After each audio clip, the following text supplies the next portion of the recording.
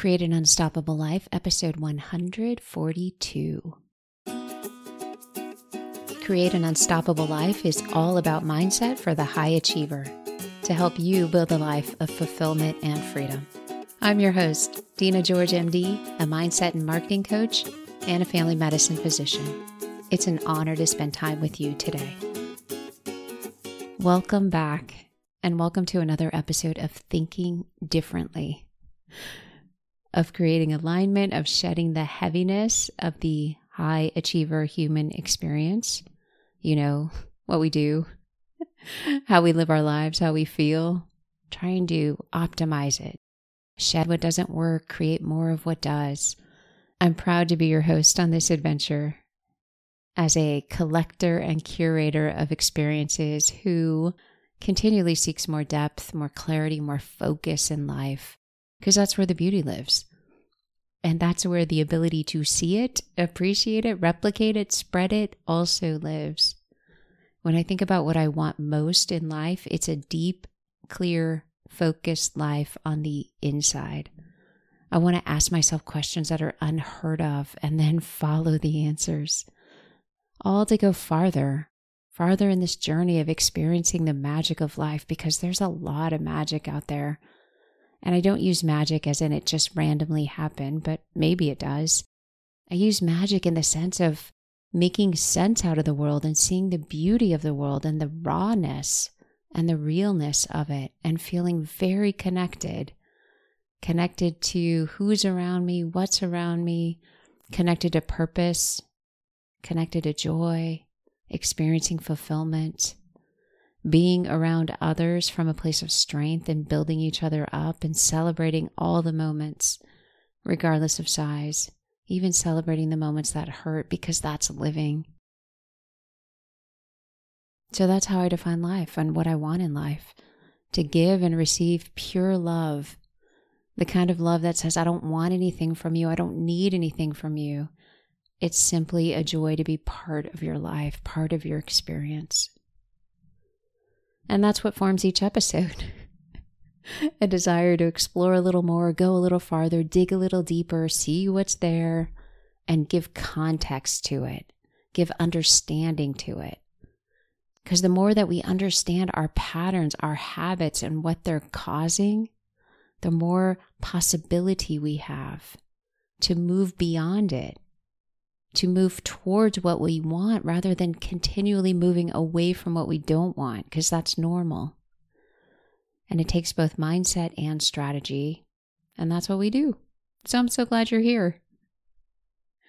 Before moving on to today's episode, there are 2 birthday shout outs. One is to Dr. Dawn Sears. You've probably heard her name over and over and over as the visionary for the ACE conference. She is an extraordinary woman. She's got incredible faith, depth, love, and I can tell you with absolute certainty that she is solid, and she's committed and loyal and passionate about experiencing life, passionate about the people she loves, passionate about authentic living and growing and building others up. So happy birthday, Dawn. Second birthday shout out is to my friend Ty. Happy birthday, sweet one. All right, you ready? We're going deeper. This week we are talking about the concept of making ourselves wrong and making others wrong. And I started thinking about it because my coach said, I never make myself wrong. Like, I didn't even know what that meant or even that it was an option. Never make myself wrong. So it's described as, if I make a mistake, I just don't make myself wrong for it. I repair it, move on, laugh about it. It's like, what? If I make a mistake, if other high achievers who are in my world make a mistake, we pay for it. We beat ourselves up. We go above and beyond trying to repair, like we repent for it. It is a huge deal. Focus on all the ways we were wrong and start the judgment. How could I be so stupid? Or I am such an idiot. And then comparison. Well, other people aren't doing it. Why do I have it so wrong? A simple mistake. And we don't just do it to ourselves. We do it in our relationships too. We make other people wrong without even realizing it. So check this out. Recently, my son called. He needed some information to plan his day out. He shared what happened the day and night before and the decisions he made and how he handled it. And here's what I reflexively said. Why didn't you call? We would have helped. We could have found another answer. Notice that? What I reflexively said after the fact. So decisions made, it's already done, and that is my reflexive instinct to say. And what did I immediately do? Made him wrong for his decision. Made him wrong for not seeking my input. Made him wrong for not doing what I would have done.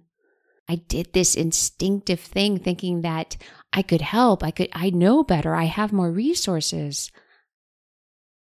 That's where my focus was. Notice that's not why he called. And that's exactly why he wanted to move the conversation along, because decisions were made, the night is over. My reaction, well-intentioned. My action, not helpful. Not helpful at all. And in fact, it implied that the choices he made were wrong. And it's not the first time. Like, I can think about other conversations at other times, and then I can answer my own question. Why does he shut down sometimes? Could it be because he feels judged, or he feels like he's not good enough, or like he has to do things my way? Probably. Again, intentioned, but notice what I did. And his intention of this call was to be able to move his day along, not to go back and process what had happened the night before. It's over. So I noticed that's so important in our relationship, is to understand where someone's at, where their focus is at, what they're asking for. Because what they're asking for, that's the place I can be helpful. Going back and rehashing something that's over and that may or may not feel so good, not helpful in the moment. So I see clearly how I made him wrong. What did he take out of it? I don't know. I just know how the conversation went.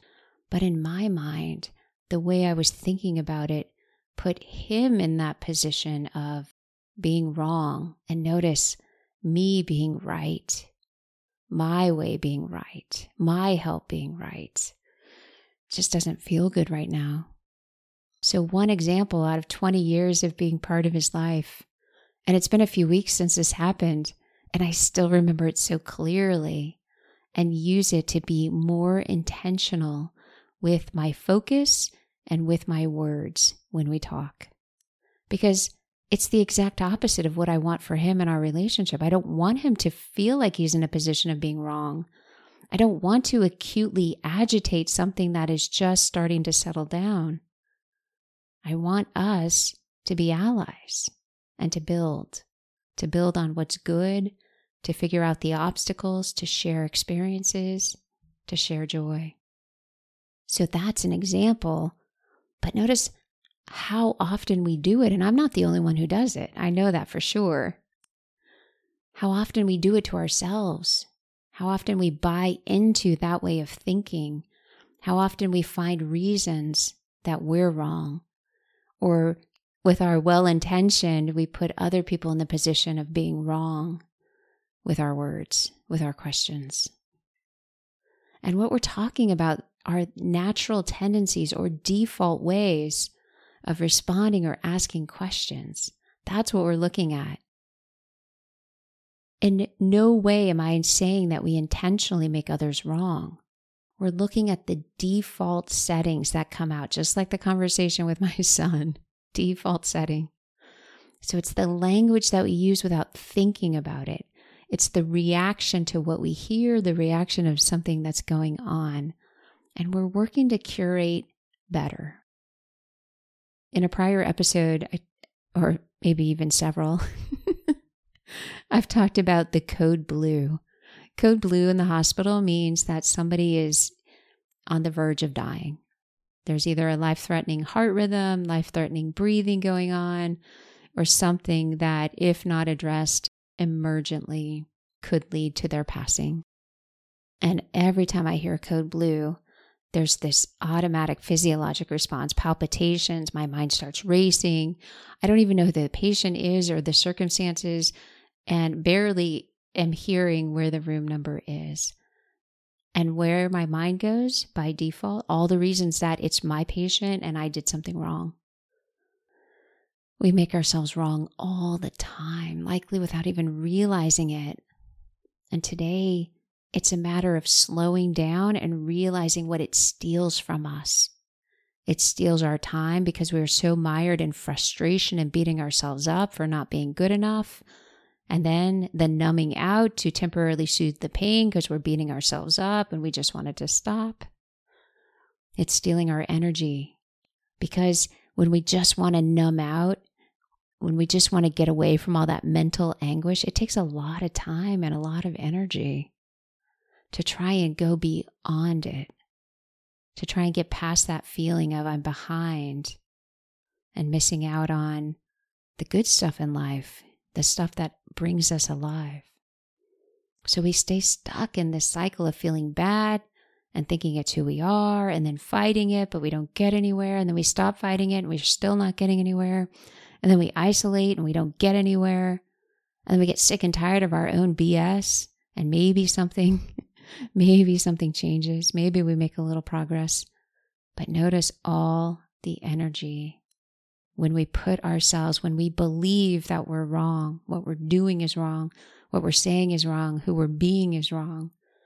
And when we believe that we can't get it right, we lose a lot of time and a lot of energy, and we miss out on the goodness. So consider, how often do you make yourself wrong effortlessly? So let's say you write down the wrong time for an appointment and you miss it. What goes through your mind? What are the labels that you start to apply to yourself? How much time do you spend thinking about it that day, that week, that month? How much do you beat yourself up about it? You make a mistake at work. Somebody says you did something wrong and they point it out. Or they say you didn't do a good job. Where does your mind go? Like, how much do you make yourself wrong? How much does it tear down all that's right, all that you do that's amazing? How long do you spend? A day, a week, a month? Do you start thinking maybe I need to resign? This is what we do. This is the active, high achiever human brain. When you think about a relationship that isn't going well, how do you make yourself wrong? What are the you should have, you should be, you should have known, you should try harder? All of that stuff puts pressure on what we're not and should be, on who we are and shouldn't be, and it just makes us wrong. We tell ourselves we must be, we need to be so many things that we're not. So is it any surprise that on a regular basis we don't feel good enough? Continually reacting and conforming ourselves to the external world, to the needs, the demands, the pressures, and it's not enough? Is it any surprise we don't feel like ourselves? We don't feel like we fit in? It's because we don't. We're performing, we're not being ourselves, we're not being our real selves, and we're not being kind to ourselves. So on a daily basis, there's several opportunities to confirm or believe that I'm wrong. And there's a good chance that you have all these opportunities too. To believe that we're not good enough. And it might sound like I knew it. I should have. I shouldn't have. I'm not. And notice in our conversation with others, so going back to the conversation with my son, why didn't you? Oh yeah, that's the beginning of a sentence that implies they were wrong. Did you think about? These are well-intentioned. I have a huge smile as I am recounting that conversation again. Did you consider? Yep. Another way to make people wrong. So you don't have to wonder why conversations shut down with others, with your kids, with your intimate partner, with your friends. Because these well-intentioned phrases don't help the situation. They don't help the individual. They don't bring closeness. What they do is they add judgment and comparison. They tell the person that without us making the decision or helping or adding ideas, that they couldn't possibly make the right decision. And that is definitely not who we are or what we want. So review the words that you say, not your intentions, but the actual words, and see how much judgment is there. See if there's comparison there, even comparison to who they could be. How much of that is there? Because in the moment, especially in an acute moment, it doesn't help. People don't want to be compared to, quote, who they could be. And I have to remind myself that I don't know if they could be that. I think so, but I don't know if they could. But that's a standard I'm holding, not a standard they're holding. The other thing to review is the energy that you have, your own energy. And get a sense, is this the energy of connection if I'm with someone else? Is this the energy of polarization? Because that's what allows you to think, how am I making them wrong?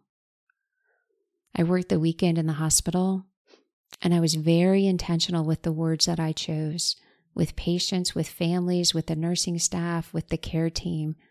And the goal was to remain wide open so that we could have honest conversations on what's really happening. So I didn't ask, why didn't you call or come in sooner? Because that's a great way to shut down a conversation and imply the individual was wrong. I didn't ask, why did you do that? Didn't want to put any individual in a situation acutely of feeling wrong.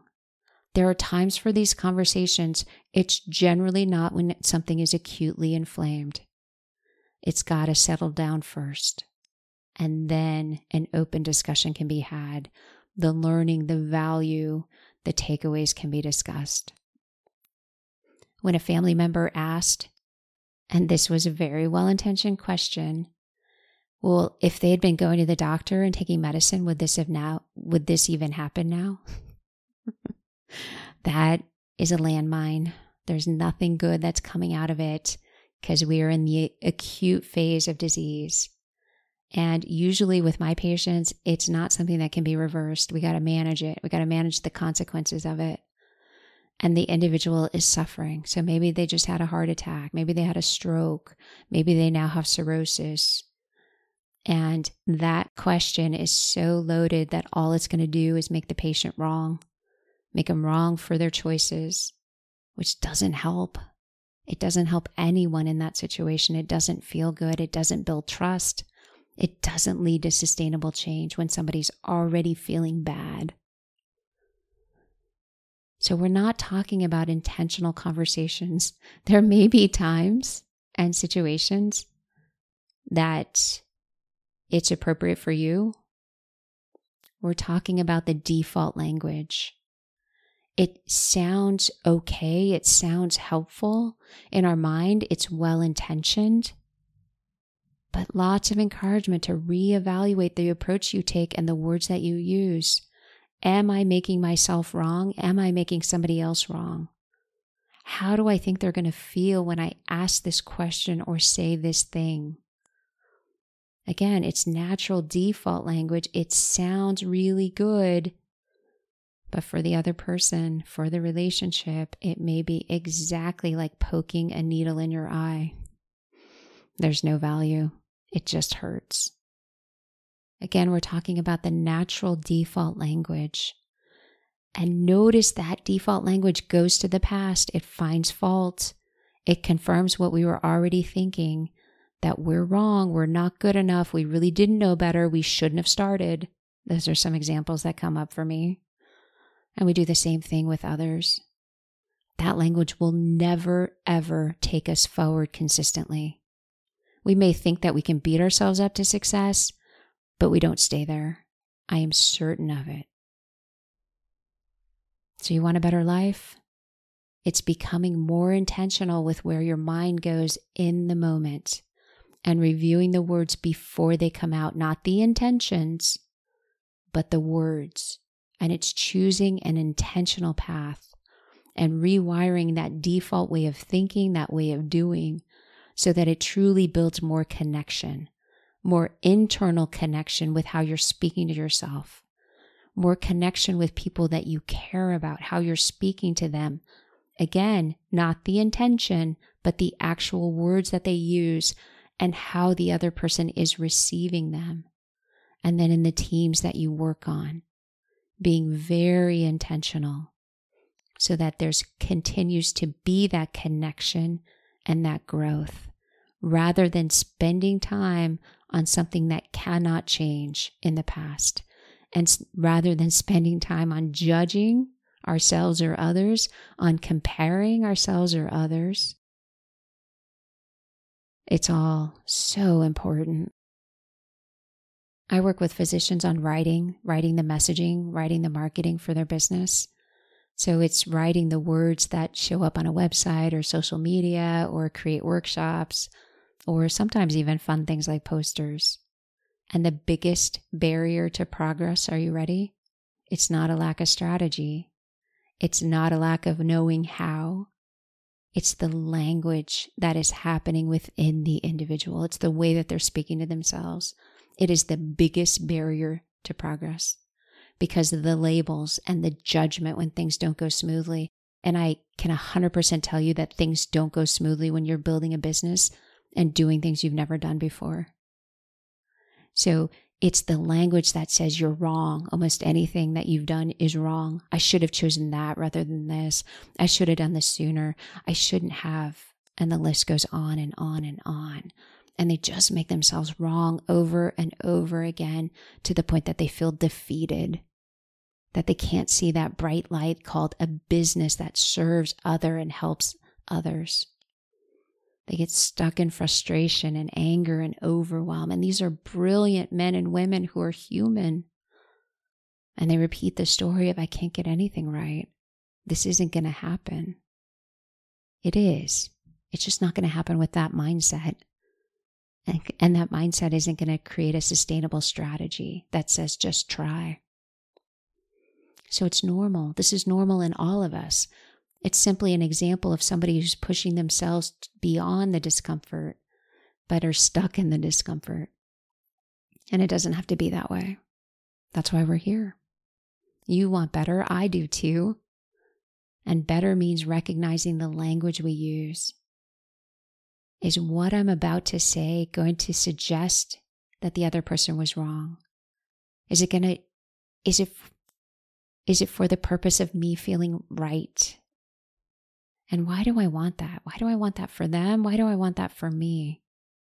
Where do I want the focus to be? On the past or where we are in this moment? With these words, will the person that I am speaking to know that I care about them? And know that I care about this, and know that I'm on their team? With the words that I'm using to myself, is it clear that I have my own back? Is this inspiring and fueling? Is this helping me to open up and try? Or is this shutting me down? These are all questions to ask about the language you're using or about to use.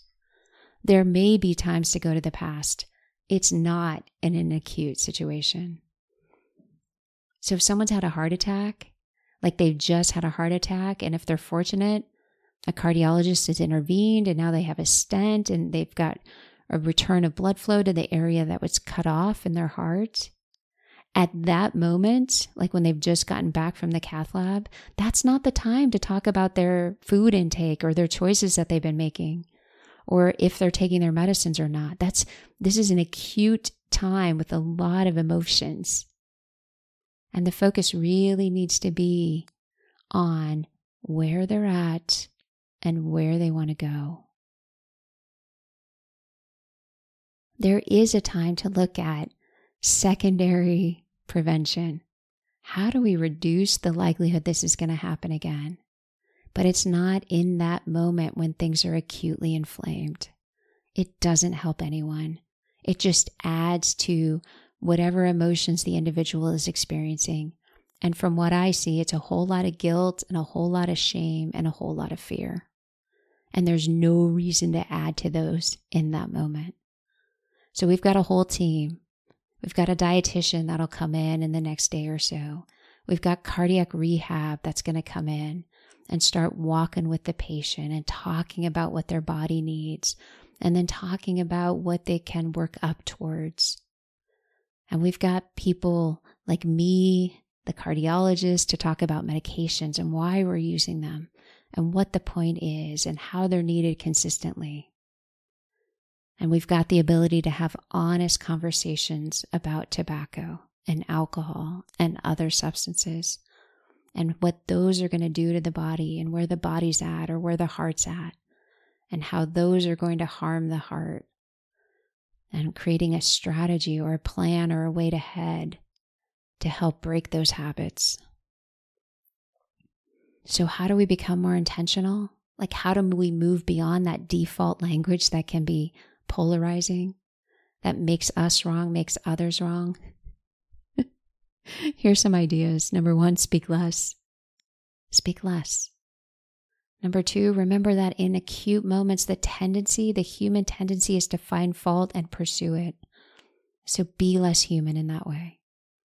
Number 3, focus on the now, where you are at and what options you have now, not going back to the past, not questioning the decisions that were made at this moment. Number 4, turn to grace. Wait for the acute inflammation to go down and then have conversations, if they're needed. Those conversations designed to extract the learning and the growth potential. Next, look at the language you're using with yourself and how you apply new information. Are you using it to make yourself wrong? Are you using it to criticize? The next one is decide on purpose what you will say and what you won't say. Using the lens of, how am I making myself or someone else wrong? And if you're not making someone else wrong, you're not making yourself wrong, fantastic. The goal ultimately is to create more freedom and more fulfillment. What's funny, my mind comes up with urgency around what has to be said. So the phone call with my son, I had to urgently ask him why he didn't call, why he didn't ask. Catch yourself. If your mind does it too, and there's a good chance your mind does, because you're human too, catch that urgency and really question it. Do I urgently have to say this? There's a good chance that your life will be better by not saying it, by not repeating it, by not believing it. Because there's so little that's truly urgent in the human experience. And even as a doctor, there's so little that's truly urgent. The key is distinguishing what's urgent, needs to be acted on, and what's not, and we have time to work through it. And the same thing is true with our language and our conversations. Because when we make ourselves wrong, when we make others wrong in our minds or in their minds, all we're doing is we're feeding fear and doubt and uncertainty and shame and guilt. And those 5 things have had enough nutrition. They don't need any more. We don't need to feed them any longer. When you understand how and when you make yourself wrong, you can stop doing it sooner. And it opens up more opportunities to do things like, are you ready? Laugh, problem solve without emotion, move on with your day. I'm not saying you have to make yourself right or make every decision like you have to prove it was right. You just don't have to make yourself wrong. It's simply a matter of not dragging yourself through the mud with each thing that didn't go smoothly or didn't go how you wanted. And that's it. It opens up more opportunity to be in that intentional space and experience what it is that you're seeking or you're seeking more of. For me, it's freedom and fulfillment. And I know with my words, when my words create connection internally and externally, more freedom and fulfillment awaits. So hooray, we made it to the end. We have been talking a lot about how we make ourselves wrong and just shutting that down. How we make others wrong, either in our minds or their minds, and shutting that down to create ultimately more peace. So I am sending you so much love. I'll see you next time. Ciao. Create clarity and simplicity with all of your marketing so that the people you serve know how you can help them. As a StoryBrand certified guide, I help physicians create this to launch or grow any type of business. Sign up for a consult call with me at georgemdcoaching.com.